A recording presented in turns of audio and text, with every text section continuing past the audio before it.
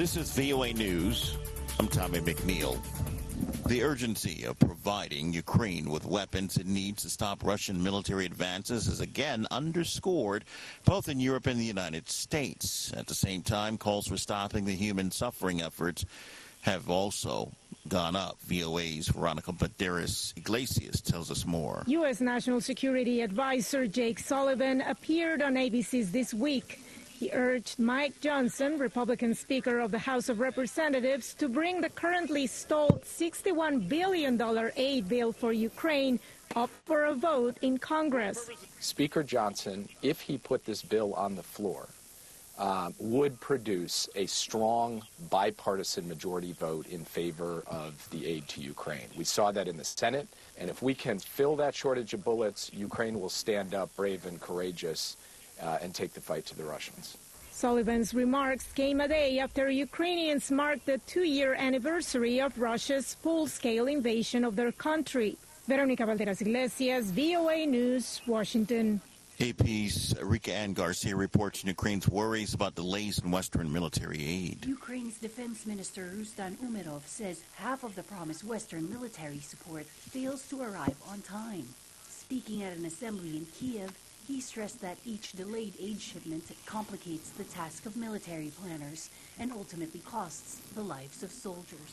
Ukrainian military leaders toured the frontline combat posts while facing a worsening ammunition shortage and Russian attacks in the east. Meanwhile, nightly strikes continue with Ukraine's air defenses shooting down drones sent by Moscow, while Russia targeted an unspecified facility in western Ukraine. I'm Rika Ann Garcia.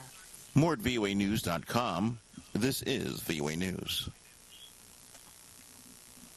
Israel says it's pushing ahead with plans for a ground invasion in the Gaza town of Rafah to root out Hamas militants, even as mediators work on a new ceasefire in the 5-month war that also calls for the release of more hostages held by Hamas. VOA's Arash Arabasadi has that story.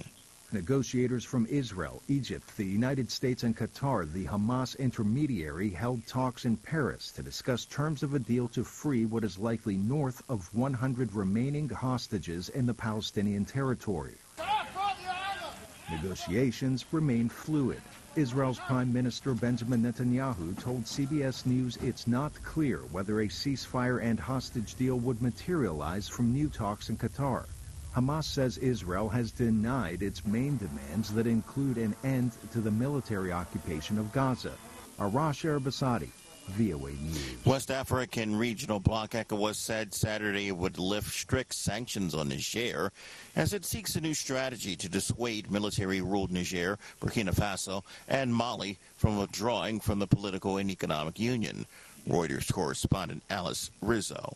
ECOWAS closed borders and imposed strict measures on Niger last year after soldiers detained President Mohamed Bazoum and set up a transitional government. It was one of a series of recent military takeovers that have exposed the bloc's inability to halt democratic backsliding. The sanctions have forced Niger, already one of the world's poorest countries, to slash government spending and default on debt payments of more than $500 million.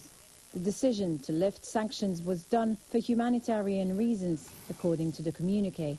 But the move will be seen as a gesture of appeasement as ECOWAS tries to persuade the 3 junta states to remain in the alliance. The South Korean government has given striking young doctors 4 days to return to work. It says they won't be punished if they return by Thursday, but warns they will face indictments and suspensions of medical licenses if they do not meet the deadline. About 9,000 medical interns and residents stayed off the job since early last week to protest a government plan to increase medical school admissions by about 2/3. The walkouts have disrupted the operations of their hospitals. The Vice Health Minister, Park Min-soo, said Monday that those who do not return to work by Thursday will be punished with a minimum 3-month suspension of their medical licenses, and they'll also face investigations as well as possible indictments. More at voanews.com. I'm Tommy McNeil, VOA News.